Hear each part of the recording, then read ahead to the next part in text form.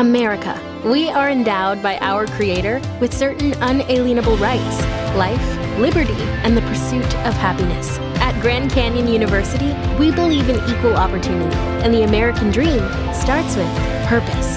By honoring your career calling, you impact your family, your friends, and your community. The pursuit to serve others is yours.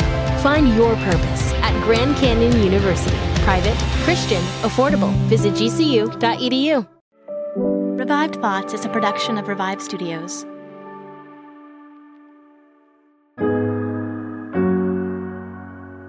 This is Troy and Joel, and you're listening to Revive Thoughts.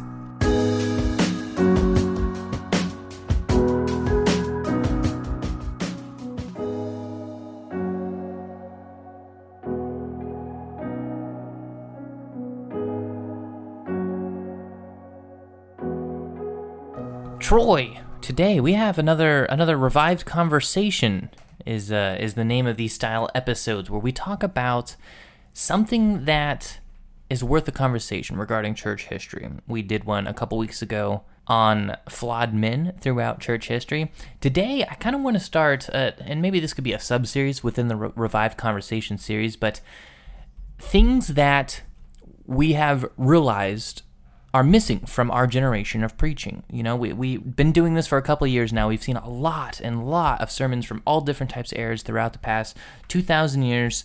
What are they doing that we're not? We want to see the areas that we have kind of shifted for better or worse, and analyze why that might be happening. And so, I don't know, I need to come up with a catchy name for it. It'll probably just be like, this is missing from our generation of missing. Yeah, just I don't know, something revived missing. Revived missing. Growing up, I remember my grandfather taking me to church and talking about old, I don't know if he called them this, but they were often referred to as hell houses. These events during Halloween where they would kind of make a haunted house that was kind of hell themed, and the intent, the goal was to essentially scare young teenagers into accepting the Lord Jesus Christ, accepting the deliverance out of what the realities of hell was. And even as a kid, I remember thinking, that sounded kind of silly to me. I remember thinking, like, that seems like a cheap trick to try to get somebody to accept Jesus. And as I grew up, I kind of maintained that thought that, like, these people that preach doom and gloom, these people that preach hell, that you're condemned and that you need to get saved and that you're gonna burn for eternity if you don't accept Christ, I kind of had this subconscious thought that, like, that's not how I want to share the gospel with people. I want to share the deliverance, the hope, the mercy, the joys we have in Jesus, and I want God's love and mercy towards us to be what converts us to Christianity. That's what guides us to come alongside Jesus and walk with Jesus and live in Jesus. And the older I've gotten, and kind of the more, and obviously going through Bible college with you, Troy, and doing this show, I've kind of even, we're all always developing as Christians. We're always maturing as Christians. We're always kind of adapting what we think about certain concepts and whatnot. I've noticed that, especially in Revived Thoughts, preaching about hell, preaching about doom and gloom, it was a very popular, common concept throughout the majority of church history. And in fact, really, it's this current generation, if you look, I'm going to put tag on kind of like the last 30 to 40 years, right, that we have the church, the American church, has really gone away from that you don't see hell houses anymore. You don't see these. I mean, and don't get me wrong, I still think hell houses are a dumb, silly idea. I still think there are a lot of cheap tricks that preachers can use to that maybe aren't the most honest way to get someone interested in Jesus. There's still flaws in how the gospel is presented, I think, for sure. But looking at these sermons in history and seeing how it affected the towns and the communities and the people that lived in there, and seeing how, even as part of Jesus' ministry throughout his time on earth, hell is a very important topic throughout these eras. And it's become clear how important these concepts are, that we understand them and that they are a part of our society in today's day and age, not to scare us into accepting Jesus, but rather to give us an appreciation from what we're being saved from. And I think that's something that I've had to work hard on incorporating into my faith, the reality that hell does exist, that our souls are eternal, and that we are all destined for hell. That seems obvious to a lot of people, and that's the book knowledge that a lot of people have. But if we're honest with ourselves and we analyze our lives, very few, if not, I mean, minuscule amount of Christians today in America actually live their life like hell is a reality that we are destined for without the mercy and grace of God. I would agree, and I would even say that because we do not preach on hell as much anymore, especially as much as we once did, that reality that it is an assumed fact that many people believe in is no longer true. I saw one study that said that from, I believe, 1990 to 20, around where we are today, that number of Christians who believed in hell, a real hell that you're going to, dropped from, I think, 71% to 58%. Now, it's hard for me to understand how someone who believes in Christianity, how 42% of them could say, I'm a Christian, yet I don't believe in hell. Like, to me, that is a basic precept of the faith. Yet that's at least what the studies are showing, that there's a large number of people who are no longer getting it. And part of it, I think, comes from that same idea, Joel, that you just mentioned, this idea that I'm not going to preach on hell. I'm not going to make that the center of what I'm doing. I'm not going to make that a big deal. I don't want to. There was this thing I remember mentioned at Bible college, like, look, we don't want to scare people in, because if we can scare them in, they can get scared out. It becomes too much of an emotional thing. I actually think that this fear of emoting too much is actually one of the really big problems, because if we're scared that I'm going to make them accept Christ, at a youth group or something, and fear real quick, and then, once the emotions cool down, once the spiritual high of summer camp or whatnot has kind of gone away, that fear is going to leave them, and suddenly they're going to go like, wait, I don't believe that anymore, and they're going to kind of drift off. So because of that, many times pastors kind of preach from a very doctrinal, very kind of head knowledge space, maybe not always a lot of passion. Well, it's very difficult to preach the idea of hell well with no passion behind it, because it's naturally going to lead to a lot of passion. And a lot of people are also reacting to the revival movements, where people like D.L. Moody and all these guys would roll into town, and the first thing out of their mouth was, yeah, going to hell if you're not believing in Jesus Christ, and we're going to get that fixed today, right now, in this revival tent. And the thing was, these guys were very effective, but people would ask the question, they were effective at the revival, but what about 10 years from now? Were those people still believers? Sometimes they were, and sometimes they were not. So what was going on? Was it because we were preaching hell too heavily on them? Maybe we need to rein that doctrine in and see if we're just emphasizing that too much, and we need to emphasize the Jesus Christ of it all more. We had a show, and we have a show, I should say, Revived Radio, and it ran for a couple months. Elise is working now on Martyrs and Missionaries and was not able to balance both of those shows. And a lot of people, though, we still receive messages where people go, I really like this Revived Radio.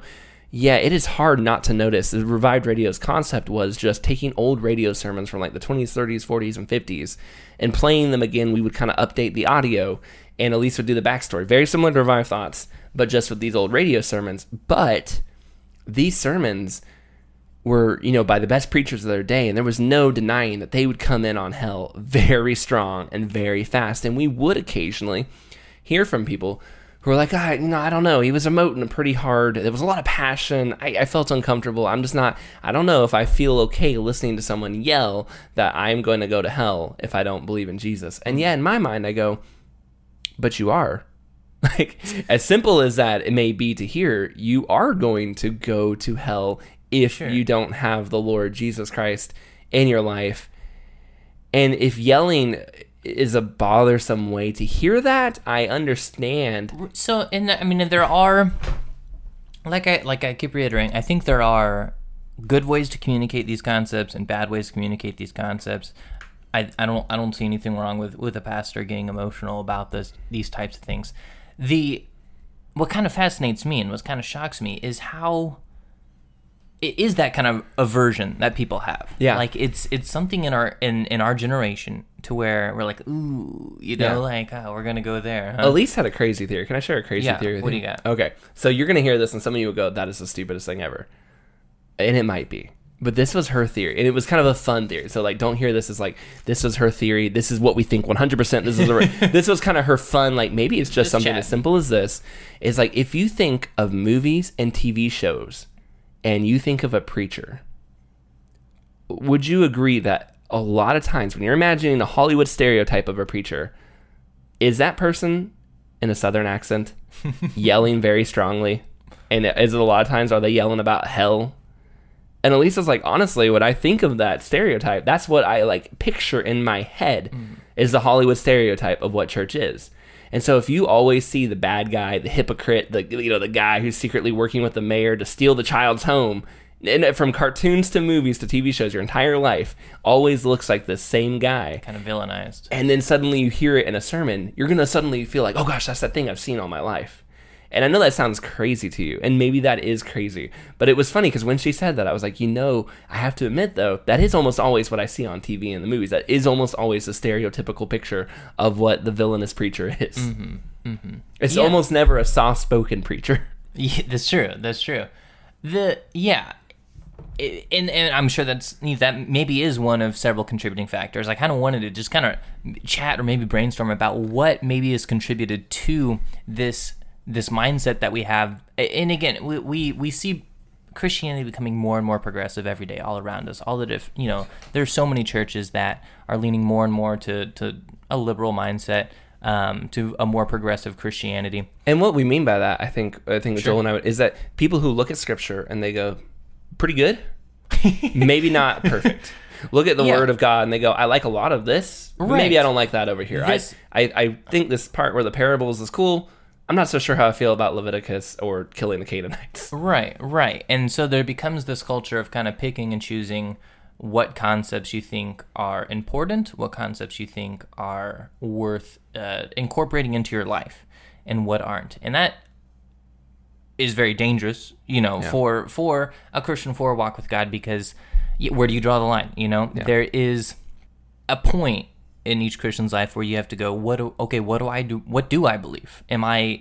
Is this real or is this not?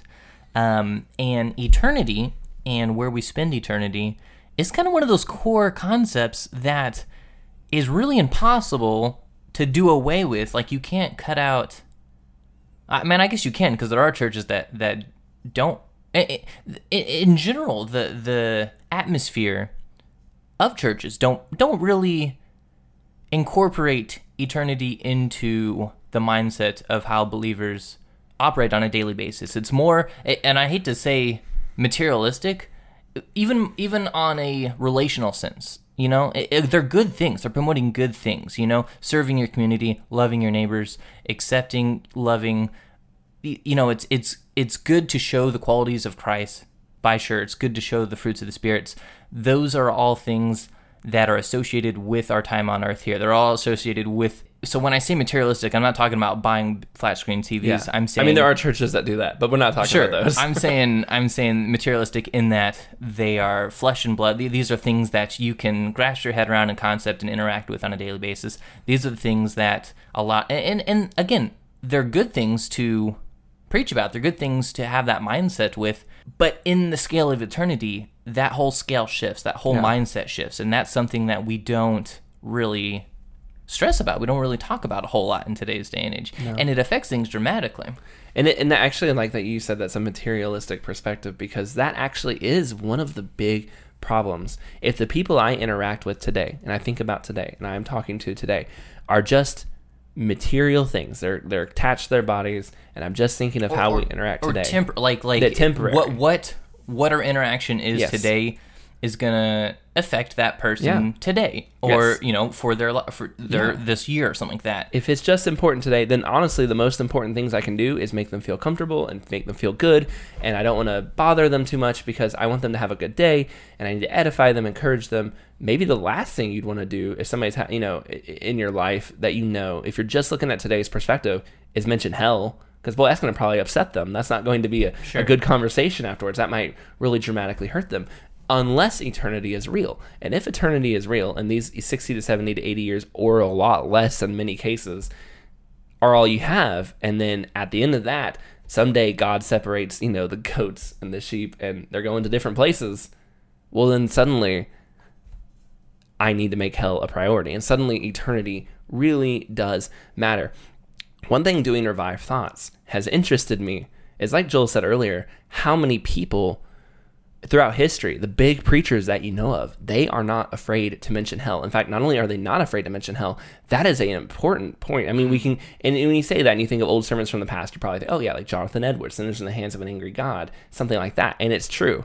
And he did mention that we're all spiders dangling above the flame or whatever. And it's interesting because if you Google Jonathan Edwards today, you will see article after article after article that will say something like, to the effect of, look, Jonathan Edwards is a lot more than Sinners in the Hands of an Angry God. You know, that's just one part of him. Don't get lost in that. And I go, I don't know, we've done several of his sermons. That is his style. And not only was that his style, that was Cotton Mather's style. That was a lot of the guys in that era's style. Spurgeon is listen to that Spurgeon, Compel Them to Come In, where he literally, we did that one earlier. He spent an hour thinking of ways to just say, I will beg you, I will command you, I will encourage you, I will warn you, I will do everything I can to convince you that this is more important than anything, because you might not be here next week and you might have already made your decision into eternity, and I will not let this hour go without having done everything as a preacher that I know how to do to warn you about hell.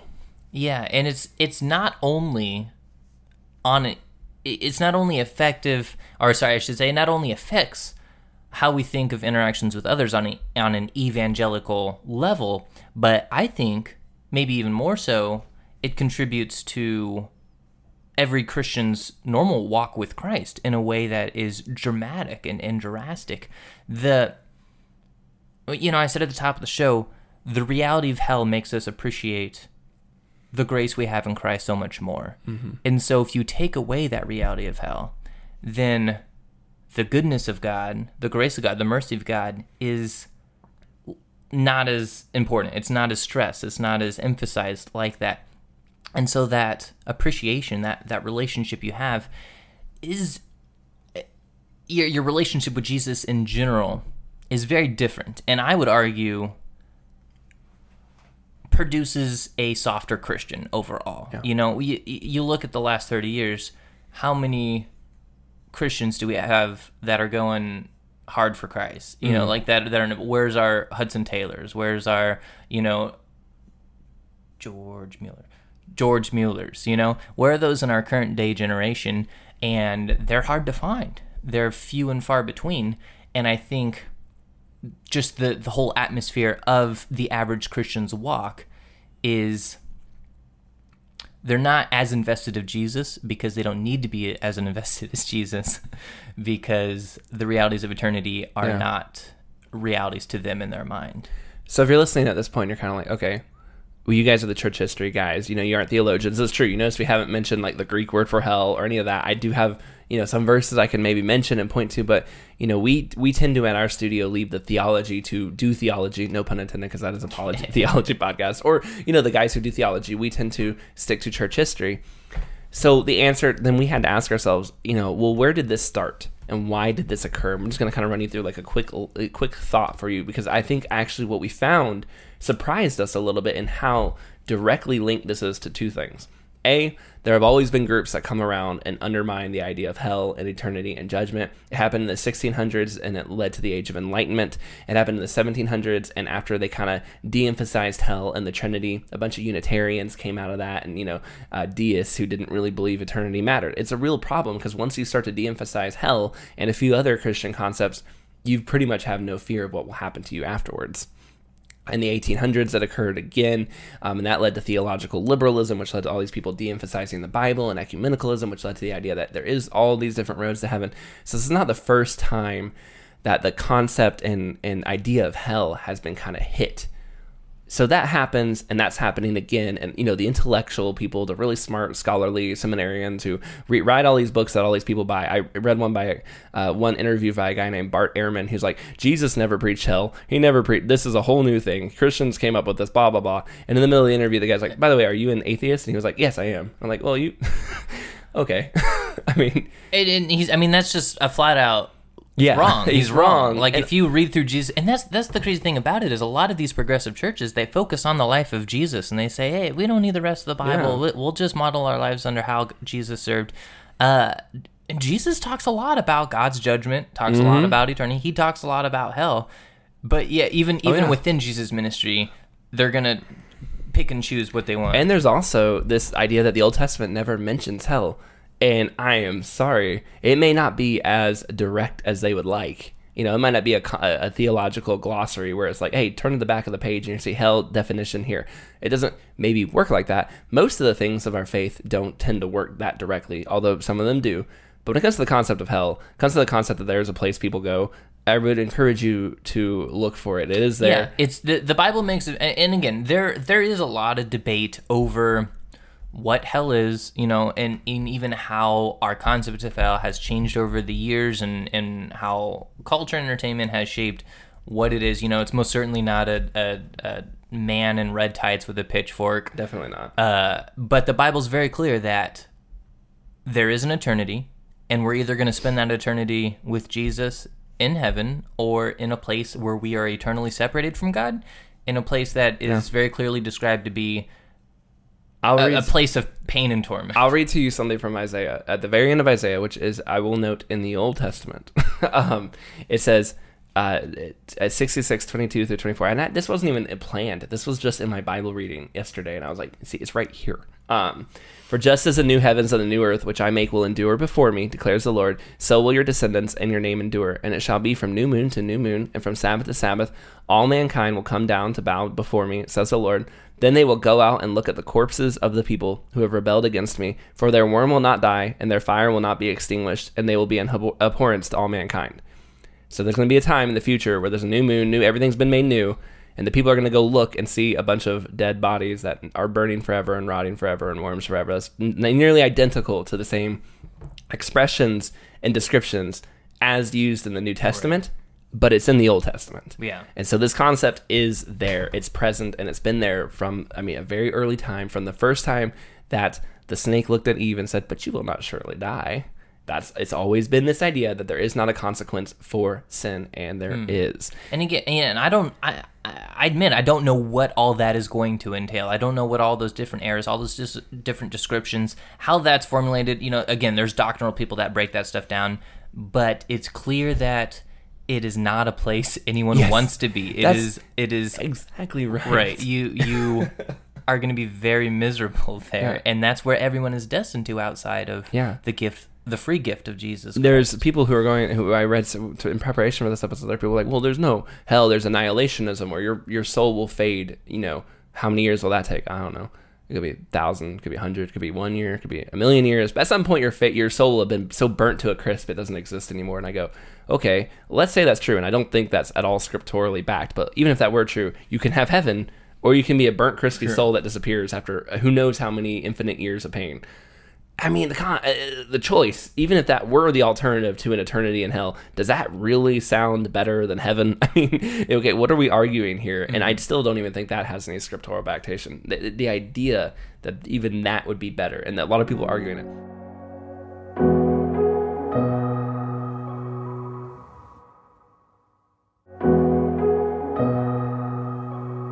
But the other, we told you there was two sources of this that really hits our today. And the other problem is the seeker-friendly church movement. Now, we don't cover much about this movement in Revived Thoughts because anybody from that movement, you could go listen to their sermons yourself. It's new. It's pretty new. But a lot of this comes from this mega church thing. And it was interesting, just the idea of the mega church, because Charles Spurgeon had a gigantic church, easily 10,000 in attendance on a Sunday. That would, in a sense, be like a mega church, right? Yet nobody calls Charles Spurgeon a megachurch pastor, or at least I've never heard anybody describe him that way. A lot of the guys we've had on our show will have thousands and thousands and thousands of members in attendance, but we don't call them mega churches for some reason. There's kind of a stigma associated with that. And yet today we have no problem with talking about the mega church model and how there are these churches that are just gigantic. What is one of the key differences is that at some point in the grand scheme of things, people, and I won't maybe mention their names just because that's not our show, it's not what we do per se, we're not calling people out, we're just mentioning the way things are. But there are people who came in, they started building these churches, building these TV stations, these radio, building this ministry around themselves, And they said, our church services and what we're doing at church is not for the Christians, not for the believers. We have small groups for you. We have other ways of reaching you and discipling you. You will get your meat somewhere else, but our services are for the lost. So we're going to play music that the lost like. We're going to preach ways that the lost can be affected. It's going to be more entertaining, more draw you in kind of stuff. And all of this is going to be done in effect to draw you in so that you want to hear more about the gospel. So, and this is the most charitable read, is that you will, because you like this, because this is fun, because this isn't how church was done and when you grew up, you will enjoy this. You'll want to learn more about God. And the goal, their goal at least stated, is then you will become a Christian through this model, and then you'll eventually hit small groups and stuff like that. You'll get connected, and that's where you'll get discipled and become a disciple. That's like this is the ideal of what a mega church would be. And that might even be how a lot of these start off. Yeah. You know, I think it's very, I don't know. There might even be some big churches currently doing that, yeah, and it could theoretically be effective. There are some great churches that are mega churches that have lead pastors that I am a huge supporter of. But I think we all know what we're talking about when we talk about that, when the priority becomes trying to grow as a church, then there is no doubt certain things hinder the growth of a church, and or at least that's what their internal models, their structures are saying. How can we make this a friendly church? The culture doesn't like certain words, and so if I get up and talk about hell, maybe just because of that Hollywood thing that we mentioned earlier, it's going to scare people away. They don't like that, so we'll just leave that. The irony is that in an attempt to bring lost people in, we've left hell off to bring them to Christ. Yet the most important thing, I'm not saying it's the only thing you can say to somebody, but one of the most important things you can tell somebody who's lost is, hey, there's a heaven and there's a hell.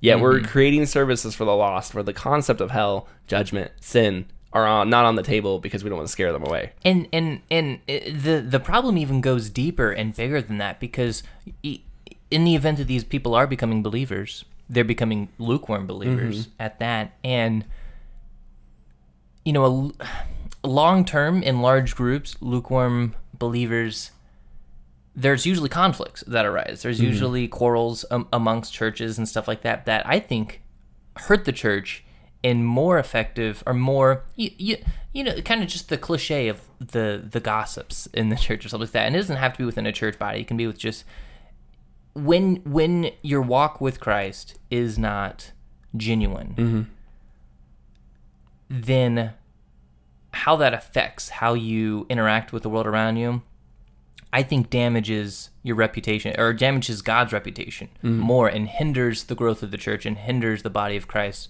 even more so than you not being a believer at all. I think that's kind of harsh to say, but well, and I think there's also another concept here too, which is, why am I not telling you the full gospel? Why am I hiding hell from you? Why am I kind of shading that and hoping you find out in small group? But then by the time you get the small group, do you want to teach them about hell? They're already Christians. So it ends up almost not getting taught at all. And again, same with Judgment Day and all these other concepts that are very important to Scripture. A lot of verses that voted to them in Scripture, not very important to the way we teach Jesus today. And the reason you're hiding it is because you're afraid. You're afraid that if I say that to you, if I tell you this concept, you will not want to keep going. You'll back away. You'll go, oh, this hurts my feeling. Whatever it is, I'm afraid of how you'll react to the biblical concept of hell. But that means that I'm starting from a place of preaching the gospel from a fear of you. And even if you do come to Christ in that model, even if Jesus uses that kind of church to save you, those Christians are also going to be scared of other people, and they're going to live their lives in a constant fear, because that's what they were saved to, of what other people think about them, and we have to. Everything they do is going to be hinged on this fear of how are others going to respond to me, and they're going to be just as controlled by that fear as that leader that they're following is, and that's not good. Because I don't know if you've paid attention to Revive Thoughts or Martyrs of Missionaries and the shows that we do, but one thing that these guys just continuously come back to me and impress me with is just how fearless they are. They will take hits. You know, I think about George Whitefield, when no church would open up to him after he came back from America. So what did he do? He put a couple barrels together, stood on them in the middle of the market square, and just started preaching the gospel right there to the people who were shopping. And he caused, that helped lead to one of the biggest revivals of all time. He didn't let the fear of what others were going to think of him stop him. And John Wesley, who didn't want to do it, he said, that's so backwards, that's so old school. And George Whitefield said, it's working. All right, I'll go do it too. Boom. he also had an effect. These people were they put the fear of what others thought about them underneath what God had called them to do. And we're doing, I think, church almost the exact opposite in that way. Yeah, no, it's definitely flipped.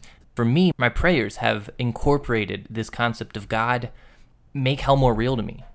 Help me to understand and to believe that this is a reality, and the reality that we live in, and that through your love and your grace and the mercy you've shown us, that we are saved out of that. That when it comes to, again, quality of life, when it comes to that walk with God, I think is a super important piece. I feel it can be stressed in more people's lives. We hope you enjoyed, as much as one can, a discussion on hell. I'm not going to deny that there's an interesting phenomena I've noticed with Revive Studios, and that is when we put up an episode, if we put the name of it out there as hell, sure, yeah, people are not going to click it. It's not as successful.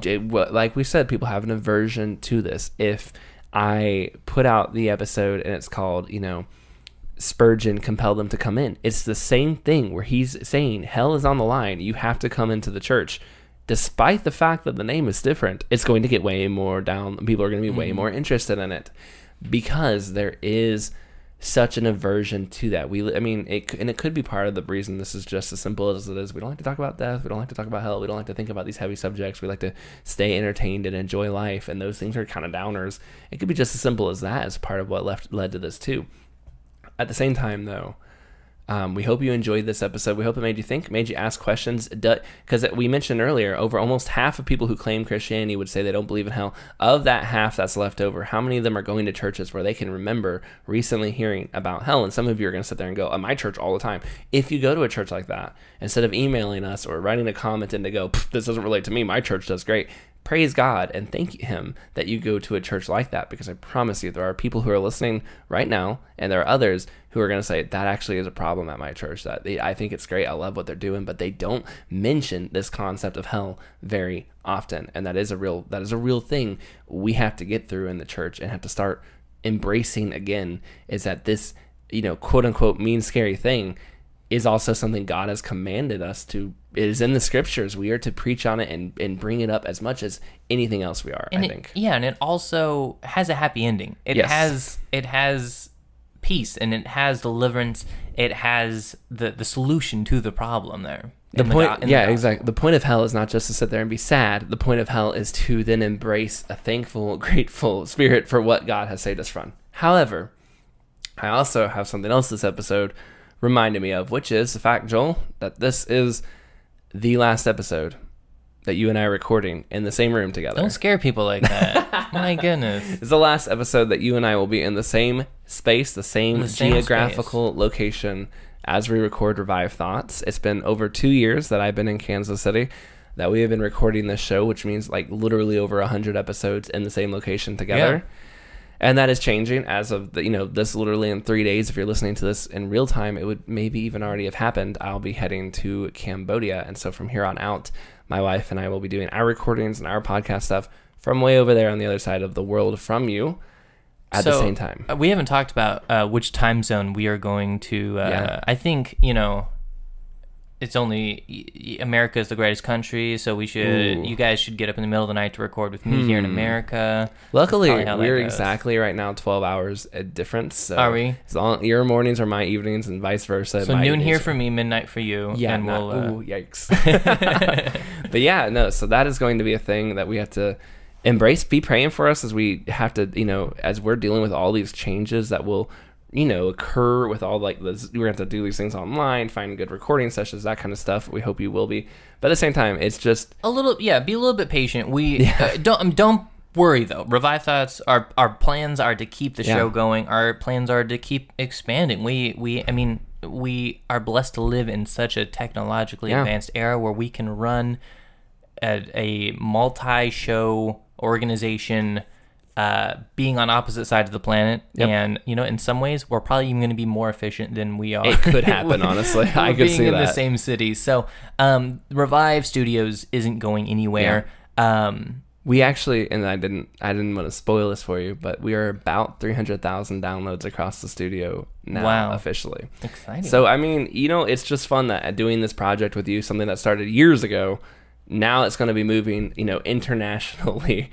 And yet at the same time, we can look at how many people have listened to the show, how many people, we're still getting constantly new people streaming in saying, I can't believe I just found your show through Google, through a friend of mine, or we're getting emails that say something like, I found your show a long time ago, and then I started actually listening to it. Oh my gosh, this show's actually really good. I cannot tell you how many times I get that email where it's like, I heard about this show, and then when I actually listened to it, I realized, oh, it's actually really enjoyable. We're excited. It's been a lot of fun, and at the same time, it is a little sad. There's definitely a part of me that's sad that it's leaving the same physical location, but there's also a part of me that's excited to see what it will look like in 2 years from now when we've really mastered the international side of it. Yeah, it'll entering a new era of Revive Studios, but like I said, the show has big plans as we continue to grow, and looking forward to what it's going to be like in the future. All right, thank you so much for listening to this episode of Revive Thoughts. We always encourage you to share, and this might be the episode that you share that some people listen to and go, no, that was really important. I needed to hear the church history side of how hell has kind of disappeared. Or this, might be an episode that totally depresses your friends. Find out by posting it and telling them to check it out, and let's find out what they think. This is Troy and Joel, and this is Revive Thoughts.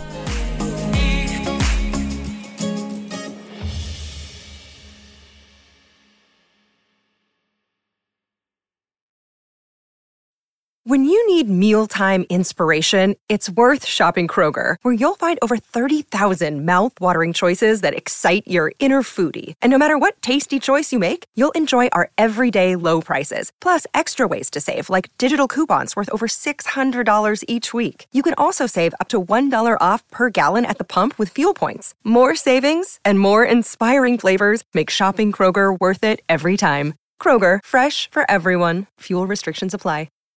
When you need mealtime inspiration, it's worth shopping Kroger, where you'll find over 30,000 mouth-watering choices that excite your inner foodie. And no matter what tasty choice you make, you'll enjoy our everyday low prices, plus extra ways to save, like digital coupons worth over $600 each week. You can also save up to $1 off per gallon at the pump with fuel points. More savings and more inspiring flavors make shopping Kroger worth it every time. Kroger, fresh for everyone. Fuel restrictions apply.